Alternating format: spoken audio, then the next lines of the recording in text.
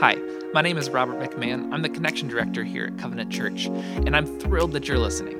If you're checking us out for the first time, welcome. We're so glad that you're here, and I'd like to take this chance to invite you to let us know that you're tuning in today. We'd love nothing more than to help you start building meaningful relationships and to join you on the journey of faith. Just go to bgcovenant.org/connect and let us know how we can be in touch. With that said, let's dive in and listen together to this week's message. Today, we continue with our next to last sermon in our Surrender series. We've been doing this for, I think this is week 7 now. We end on Easter, coming up next Sunday. And today we're going to be talking about surrendering your wrath. Your wrath. And so I don't know if you have wrath. I don't know if you knew you had wrath coming in, but we all have it. And it's sort of probably an appropriate thing. Palm Sunday, we don't have palm branches for you today. We're not going to be going through the triumphal entry. Maybe next year we'll get there.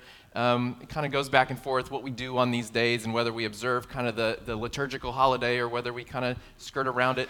But it's a good day because Jesus was entering Jerusalem. Why? Well, because he was going to take the cross for the forgiveness of sins, for the forgiveness of sins. But what was that really about? Well, the wrath of God was going to be poured out upon man because of sin, because sin had broken us from God. Sin required wrath. It requires retributive justice. And so Jesus' entry into Jerusalem is about the beginning of surrendering wrath. And so we're going to talk about that in a different light today, but it's kind of all connected. I wanted you to see that. I actually want to start, I don't know if this makes sense, we're jumping all over the place. We're going to start with something different. I don't know if you know this, I don't know if you're alive in the year 2023, but we live in a little bit of an oversensitive culture, okay? You don't have to agree. If you're a little offended by that, maybe you're being a little sensitive, just relax. I would call it unparalleled sensitivity. In 2018, there was an article in The Atlantic that said, I'm going to read it so I don't get it wrong, 80% of Americans believe that political correctness is a real problem, profound problem in our country. And you go, okay, well, 80%, I think I know who those people are. 3/4 of people under the age of 30 said political correctness is a profound problem in our country. So young people, just as much as old people, all the people. In 2021, a Pew Research group, they released something that said 57% of Americans feel that Americans are too easily offended, which I liked that study because it was basically 57% of Americans were offended that people were so easily offended. Those people are so easily offended, I can't believe them. So you hear about cancel culture. We live in a cancel culture. This is the fear maybe of an old tweet resurfacing. I mean, this happened a couple times. You know, like a baseball player would get drafted, and 8 years before that, when he was 12, he tweeted something insensitive, and they'd be like, well, you can't get that guy anymore. Like, did you hear what he said when he was 12? And you're like, you're 12, you don't have any idea what you're doing. And yet, people have this fear. And as things change quickly, we're in a dynamic world, right? There's changing things all the time. What do you call this? What do you say about that? How does this work? What about that diagnosis? It didn't even exist 5 years ago. Now it's real. People have real anxiety over what words to use. This is a real thing. As I was doing research in this is an actual thing, and it doesn't fall on ideological lines or political lines. It's just like a sort of a universal. People are a little bit afraid, what do I call this disability or this race or this diagnosis or this condition? How do I use words that are respectful of that? Because I feel like the words that existed when I was little, those aren't the right words now, but the words from 3 years ago, those aren't it either. It's a problem. People feel like they can't keep up. I would say as someone who talks in public regularly, recorded, that then gets put on the internet, I'm painfully aware that I am one careless remark from having people outside on the sidewalk protesting us because we live in that sort of place. Everything is a debate because everyone gets to have an opinion, and everyone's always had an opinion. Let's not get this confused. Everyone's always had an opinion, but now everyone's opinion is public. Social media has allowed for everybody to be public, and so anger begins to rise as you're now aware of opinions you didn't need to know about previously. So anger rises and hearts harden and walls go up. No matter where you land on any number of viewpoints, this is what we're kind of getting to, you now have limitless opportunity to become a victim if it helps your cause. The internet is a 24-hour drive-through for outrage-stoking opposition material. If you would like to be a victim, you can be a victim. You can find someone who opposes you, often with violent rhetoric. So, in this culture, there is something that has been called harm inflation. It's an actual academic concept. Nick Haslam, a Melbourne PhD psychologist, in a 2020 paper in the European Review of Social Psychology, he said this: "We have an ever-increasing sensitivity to harm. Although conceptual change is inevitable and often well-motivated, concept creep," that's his big term, concept creep, "runs the risk of pathologizing everyday experience and encouraging a sense of virtuous but impotent victimhood." What? He's saying concept creep, there's always a new ism, there's always a new level of the ism, there's always a new level of this spectrum or that diagnosis or this condition or this feeling or this. He's saying there's this creep in the concepts. We have new names for everything. And he said the risk of this, what he's trying to say, is it doesn't result in a safer society with less harm, it just results in more people feeling harmed. Because everyone now has a way to name the harm they feel. And he says the result of everybody feeling more harmed is we're less powerful to do anything about it. He would say it this way: if everyone has a diagnosis, yours isn't as special as it used to be. We have a friend who is, she would say she's a neurodivergent mother. Have you heard this term, neurodivergent? There's neurotypical, I think normally. My brain works normally. And there's neurodivergent, my brain works differently. Divergent, that's all it is. And she would say, I'm a neurodivergent mother. So all the mom blogs didn't help me, so I started my own. She became an influencer. She's great. It actually works for her because she thinks differently. She has a different thing, and I don't need to go into what her thing is, but it's different. What's interesting, though, is what started as neurotypical versus neurodivergent, and this is not scientific, this is anecdotal, observational. There are more and more and more things that qualify as neurodivergent, to the point that neurodivergence has become the new neurotypical, right? If everybody is neurodivergent, then divergence is typical, and we no longer have divergence. We have to come up with a new, and so the concept creep, this is what he's saying. Concept creep means if everybody's now typical, I got to find a new way to stand out or to get help and this is like practical problems for some real people, have practical issues getting true help because everybody's got a thing now. If everyone is a victim, your victimization gets diminished, and we have true, real victims that are getting overlooked because everybody's a victim now. The problem for us, and why this matters for us, is we surrender our wrath. If everyone gets to be a victim, we begin to lose our sympathy for others. We ask questions like, yeah, but what about me? And in focusing more on ourselves, we become less likely to engage in the difficult work of forgiveness and reconciliation, because I'm hurt too. This matters for us, first, that we understand the world we live in and the way that the changes of the culture around us change the way we apply our faith. So that's part one. But in a world of more sensitivity and more offense, of more agitation and more conflict, of more victimization, whether real or perceived, it doesn't matter. In that world, we have more need for reconciliation. We have more need for forgiveness. But the what about me-ism of our culture, what about me though, makes that harder.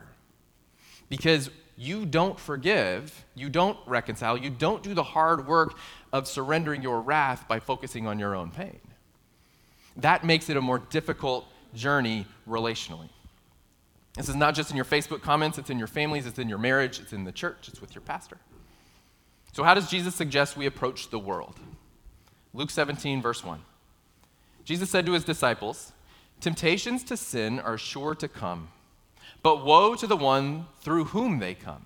It would be better for him if a millstone were hung around his neck and he were cast into the sea than that he should cause one of these little ones to sin. Pay attention to yourselves. If your brother sins, rebuke him, and if he repents, forgive him. And if he sins against you 7 times in the day and turns to you 7 times saying, 'I repent,' you must forgive him." Okay. First, let's look at what is universal in us. Then we're going to look at where our focus needs to be. And then third, we're going to see what does it mean to surrender my wrath. So what is universal in us? Temptation to sin is sure to come. Temptation to sin is sure to come. You will have this. This is universal. You do not make it through life without the temptation to sin. The Greek word in verse 1 for this temptation, in verse 2 for sin, it's both referring to stumbling blocks. So you take a picture, Jesus is speaking in a real world environment. He's not writing this down so we can read it in a sanitized room in 2023. He's speaking in a real world environment to people. And his temptation to sin will come. Imagine you're on a rocky road. They don't have asphalt paved streets. So he's on a rocky Roman cobblestone road maybe. And he says, look, man, the ground is uneven. Stumbling blocks exist all over the place. Going from here to there, you're going to stumble. Everyone is going to fall on uneven ground. Everybody's going to have the ability to stumble. The path of life is rocky. You will slip. But the warning is, hey guys, the path is treacherous enough, it's uneven enough, it's rocky enough that you don't need to add extra stumbling blocks for your brother and your sister. Maybe don't add more ways for them to mess this up because it's hard enough to get through just normally. Don't become the reason other people stumble. But he's pointing to the universality of life, right? Take a look in the mirror. You are not going to get through unscathed. Every week we can come in here and we can look around and you will see the saints together worshiping Jesus. And those saints we're all, depending on how you're, sinners. We're all sinners that have been made saints by Jesus. None of us gets through without stumbling. None of us gets through without the need for mercy. None of us gets through without the need for grace. That's actually a great thing. Tim Keller says it this way. He says, forgiveness starts with truth-telling, with exposure rather than a cover-up of excuses and half-truths. Forgiveness, this path of forgiveness, starts with telling the truth about ourselves and others. Our ability to forgive starts with our own realization of our universal need for forgiveness. You need it and I need it. So then in verse 3, Jesus says, pay attention to yourselves. And you're like, maybe if you're clever on this, you're like, you just said it's not about paying attention. You said we're paying too much attention to ourselves, right? And Jesus just said, pay attention to yourselves. Gotcha, right? Oops. Is Jesus doing a what about meism? Is Jesus saying, hey, look into yourself, make sure? I don't think so. We're going to get to it. Before you rebuke sin, he says, before calling other people to repent, pay attention to yourselves. Whether once or 70 times, pay attention to yourselves. And it's the opposite of the what about meism that we have in our culture. What he is saying is you fail to notice what's happening inside of you. You fail to notice your need for mercy, your need for forgiveness. You're failing to notice your own flaw, and you're busy pointing out the flaws in others. You're failing to notice your own role before you deal with the person you need to deal with. And as a result, because you're not aware of your own brokenness, you don't know how to mend the brokenness between you and others.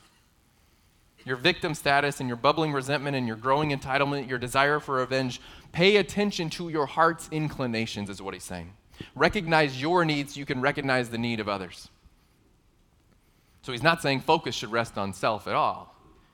We go to the writer of Hebrews to see where should our focus rest as we think through this. Hebrews chapter 12, starting in verse 3. Consider him then who endured from sinners such hostility against himself, so that you may not grow weary or faint-hearted. In your struggle against sin, you have not yet resisted to the point of shedding your blood. Strive for peace with everyone and for holiness, without which no one will see the Lord. See to it that no one fails to obtain the grace of God, that no root of bitterness springs up and causes trouble, and by it many become defiled. The writer of Hebrews says, focus on Jesus. Remember, we talked about Hebrews in the last few weeks. These are people who would come to follow Jesus, but we're kind of slipping back into old ways. And he goes, no, keep your eyes on Jesus. As you're going through this, you have to keep your eyes on Christ. Focus. Whatever the sting of others' sins against you, whatever the way that hurts you, wounds you, keep your eyes on Jesus and what he went through and what he's dealt with and what he had to do. And compare your own pain to the pain of Christ. Compare your pain to the cross and the nails and the crown of thorns. It's kind of a call to push back against self-pity. Not that we can't be real about what we're feeling, but to that place of self-pity where we're no longer able to focus on the relationship, we're simply self-focused. More than that, he says, don't grow weary or faint-hearted. Don't grow weary and faint-hearted. If you keep your eyes on Christ, if you keep your eyes on the Lord, then you won't grow weary and faint-hearted. If you simply rely on your own strength, yeah, you'll get tired. Yes, you'll be faint-hearted. Yes, you'll be done. I'm out. It's enough. I'm done. I'm out. I'm finished. Or in the modern language, as I hear people saying, I just can't. And I didn't know that was a complete sentence, and now I hear it a lot. I just can't what? Oh, you too? I just can't. And I'm like, oh boy. I don't know what that means. I just can't finish your sentence for you. What do you, get off my lawn. Next Sunday, we'll talk about Easter and a resurrection. The spirit that raised Jesus from the dead is the spirit that lives inside of you. We say this. But you have to believe this. You have to live this. The Spirit that raises Jesus from the dead is the Spirit that lives inside of you. Don't grow weary and faint-hearted, but focus on the Lord, who has left his Spirit to power your existence. So I don't know, maybe this is where you can check out today. Maybe you're here and you're in a battle. You're in a fight. You're in a storm of life. Maybe what you need to hear today is that you can get through it by focusing on the Lord. Hey, what's the path out of the Lord? Where's my strength, Jesus? How do I do this, the Spirit? And maybe that's all you need to hear, and you could check out for the rest of this. You go, that's all I needed. I just need to know that I can do this, that I can do all things. How? Through Christ who strengthens me. I can do this. So maybe that's what you need. But our eyes are on Jesus. Now, what does it say? Now, strive for peace with everyone. That's a big commandment, isn't it? Strive for peace with everyone. How? By staying holy. And this, okay, strive for peace with everyone. Try to live, as far as it depends on you, live at peace with everyone. That's what the scripture would tell us. This is saying, here's how you do that, by staying holy. What does holiness mean? Set apart. Different. The holy are set apart from the others.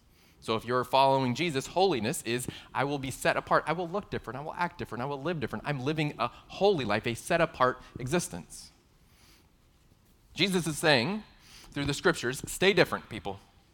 Don't conform to the world. Hear that in the scripture. Don't conform to the world, but be conformed by a renewing of your mind. Don't conform to the world, and here's why.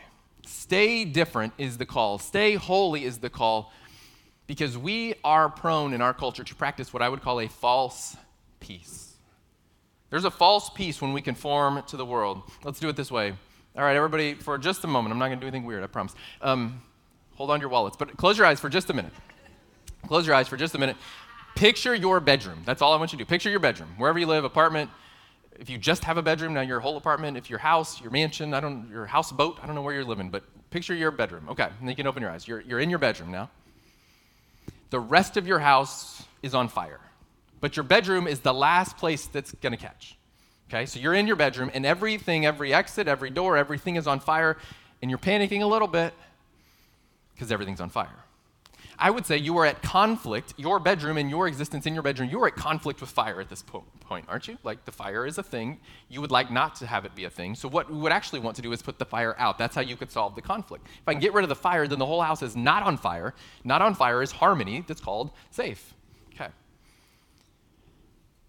In our culture, the temptation, and that's not capital C culture, it's not culture war culture, it's our everyday temptation is to resolve conflict in our fire situation by going, I can't seem to resolve the conflict between being holy, set apart in my bedroom, being holy, and everything else happening around me. And because I cannot solve this conflict, because you cannot control the fire, what I'm going to do is light myself on fire. Therefore, reducing conflicts, because if I'm on fire too, then I'm at harmony with the rest of the house. A little bit absurd, right? Absolutely what we do.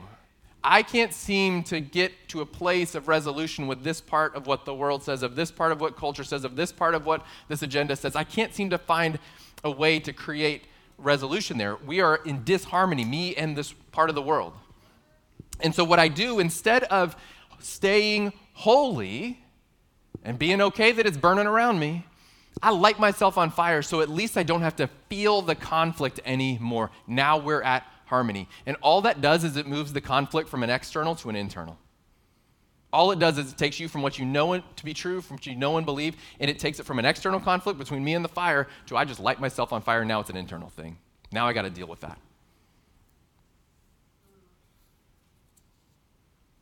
There are a lot of ways we acquiesce to the world because we're tired of being in conflict. We're conflict fatigued. Everywhere you go, there's conflict at work, and there's conflict at home, and there's conflict at school. And you turn on the news, and it's conflict. And you turn on social media, and it's conflict. And you're just so tired that you begin to give in to things you wouldn't give into. You begin to let your holiness subside so that you can just experience a little bit of harmony with somebody. And all it does is burn you. Scripture says instead, focus on Jesus and strive for holiness, for integrity and faithfulness, for upstream living, for that against the grain life. That's where flourishing is found. How do we do that? He says, you recognize your own brokenness and your need for forgiveness. Pay attention to yourself. Recognize your own need for brokenness and forgiveness. Second, focus your eyes on Jesus, on his work to redeem us. And then finally, we surrender our wrath. We deal with the conflict around us by surrendering our wrath. Biblical forgiveness most often uses the language of financial debt. So when you see Jesus dealing with issues of forgiveness, he's most often using language of financial debt. You'll recall that in his Lord's Prayer, Jesus, how do we pray? Forgive us our trespassers as they forgive us, or more accurately, forgive us our debtors as they forgive us. Jesus uses debt language to talk about forgiveness all the time. So, what time is it? It's 36. 10:33. Anybody hungry? Lunch is coming. It's coming soon. Let's think about cheeseburgers for a minute.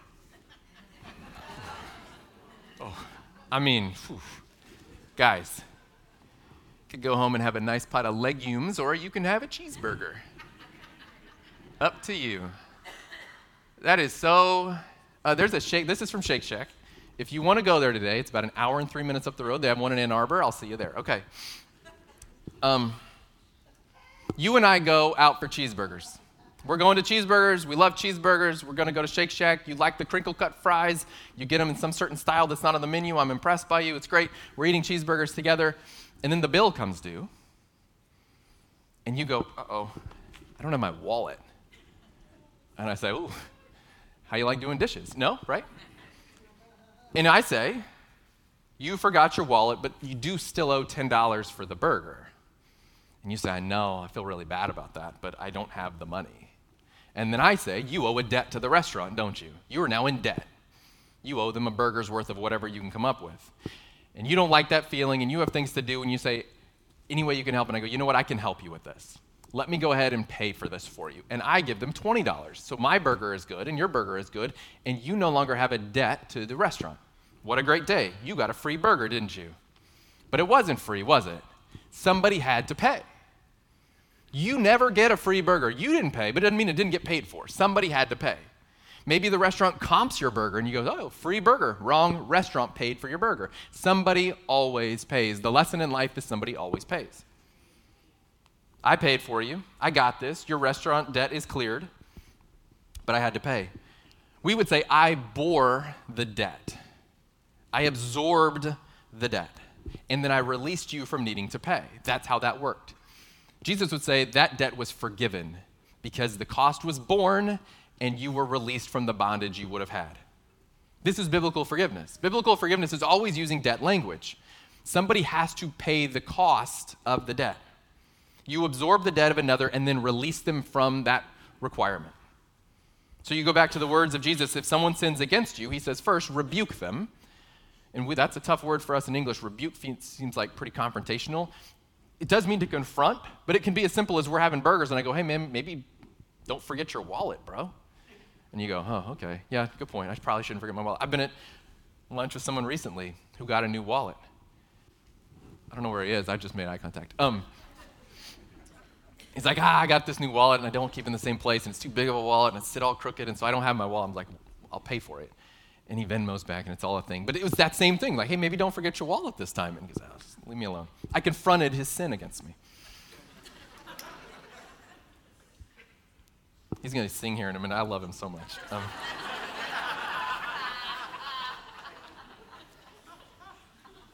I won't tell you who it is, though.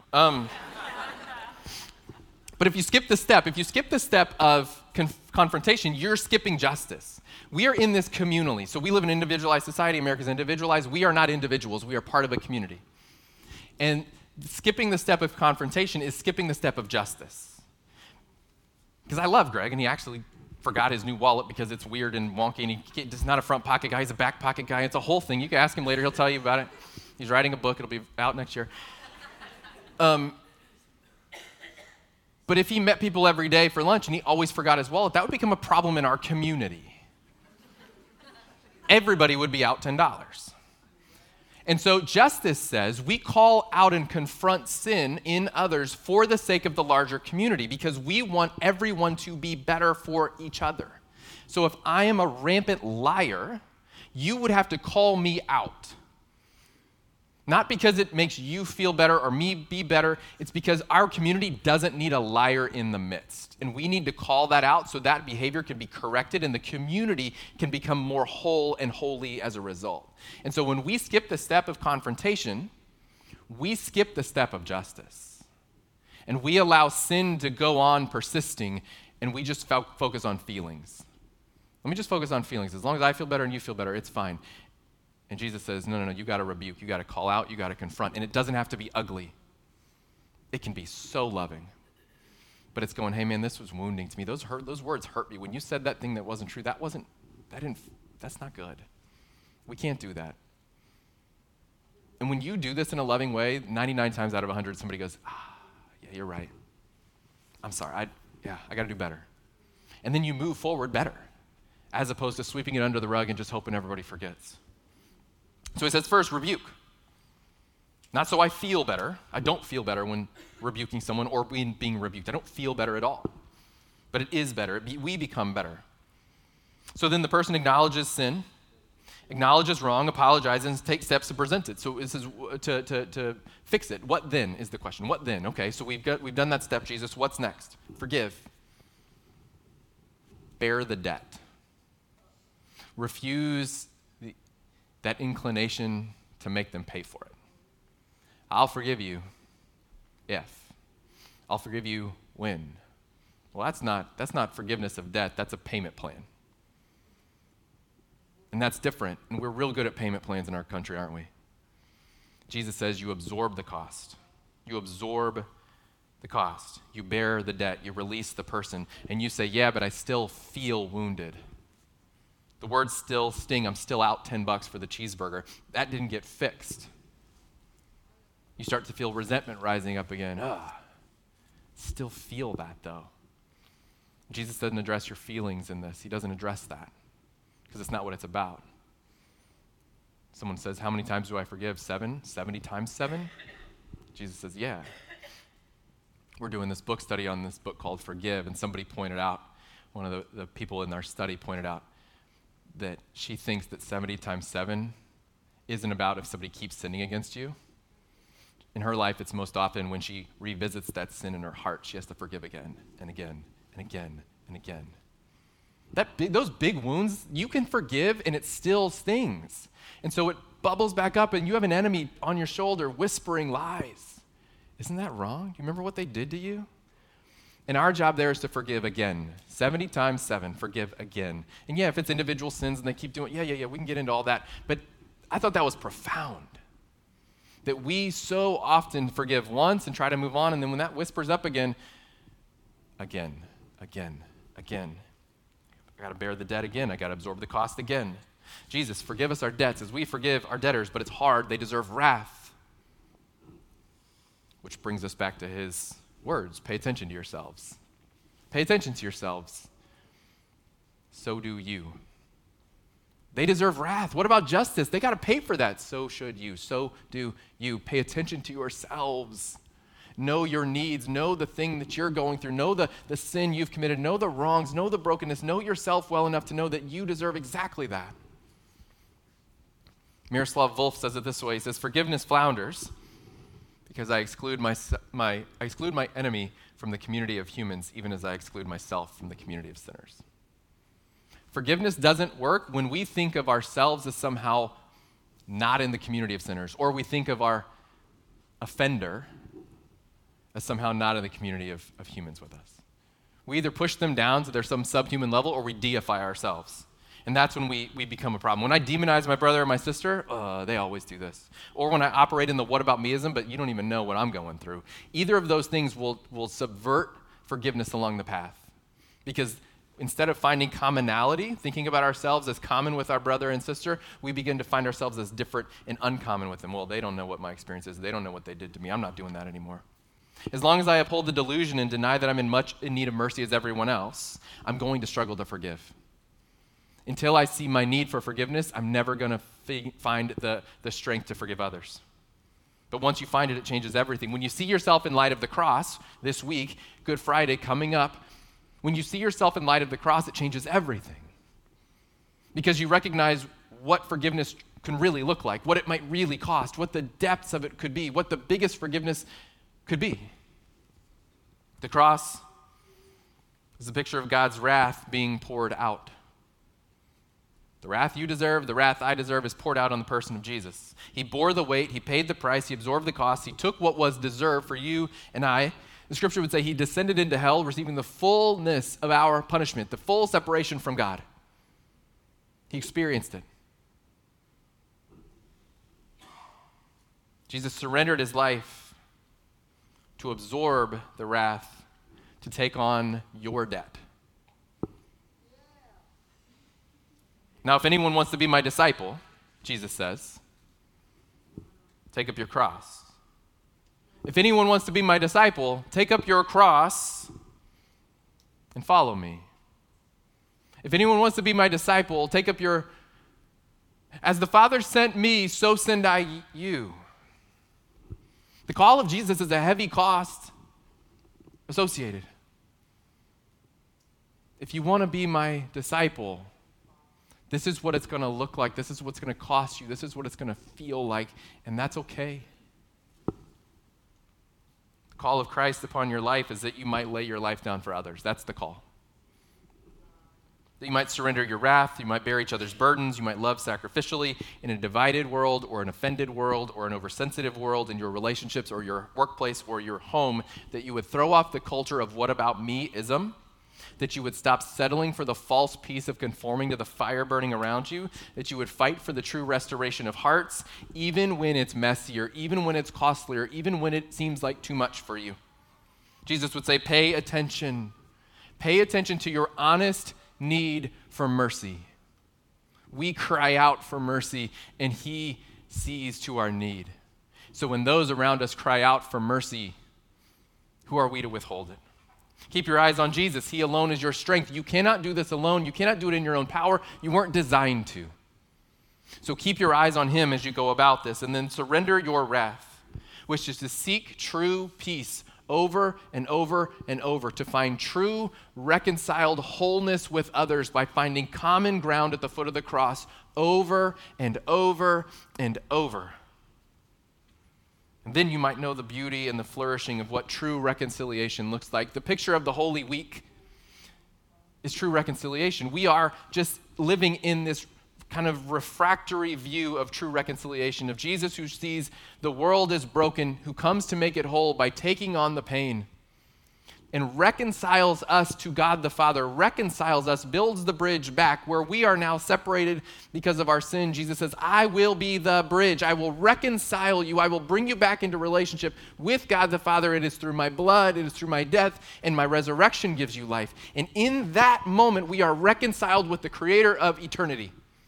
And he says, now as I was here to do that, that's your job, to begin to reconcile with others and reconcile them to eternity as well. To begin to speak truth, to do it in love, to do it even when it's hard. That's your job, and that's human flourishing. That's your design. That's what you are created for. And so whatever you thought coming in you were created for, it's not that. It's to be reconciled to God and help reconcile others to him. It's to know Jesus and make him known. And that's going to take a lot of different shades and a lot of different flavors, and you're going to do it through finance, and you're going to do it through counseling, and you're going to do it through teaching, and you're going to do it through parenting, and all the different ways we get that done. That's the beauty of the faith, is that there's no shortage of ways to live out your purpose and your calling, but that is your purpose and your calling. And reconciliation is the only place where you find true freedom. And so if it's in a relationship with someone else, with your neighbor, your friend, your spouse, reconciliation is where freedom occurs, where you go back to living in honest freedom with each other. The same is true with our relationship with God. Reconciliation with God is when we finally get back to an honest freedom to live the way we were created to live, to forgive our debtors as he forgives us, on earth as it is in heaven. Let's pray. God, we thank you for your forgiveness today, for your proactive acknowledgement of our need, for your proactive acknowledgement of our deficit and our brokenness. Father, we thank you that you saw what we needed and intervened before we could even ask. Father, as we consider your forgiveness and we consider your mercy, Lord, as we ponder in our own hearts and take stock of our own lives and the way that we interact with others, the way that we think about you, Lord, I pray that you would give us a deep heart of mercy from you alone. God, that we would be able to see the brokenness around us and begin to address it as you would have us address it, to seek justice and wholeness, to seek beauty and flourishing. Father, this week, would you let us experience your forgiveness anew if we need that? Recognize that you have done the work, you've paid the price. When you said it is finished, it's finished. Find us in that finishing phase, living out our purpose for your glory. In Jesus' name, amen. Well, as we continue our worship in the remembrance of what we just heard, we also want to participate in communion. And so for the next couple songs, as the worship team leads us, there's tables across the room. And if you're a follower of Jesus, we and partake of communion. You know, we practice this as a reminder. We practice it knowing that the night Jesus was betrayed, he had one final meal with his disciples. And it was that meal that would be a model of remembrance for the rest of church history. That meal had two elements. It was the bread representing Christ's body that was broken for us.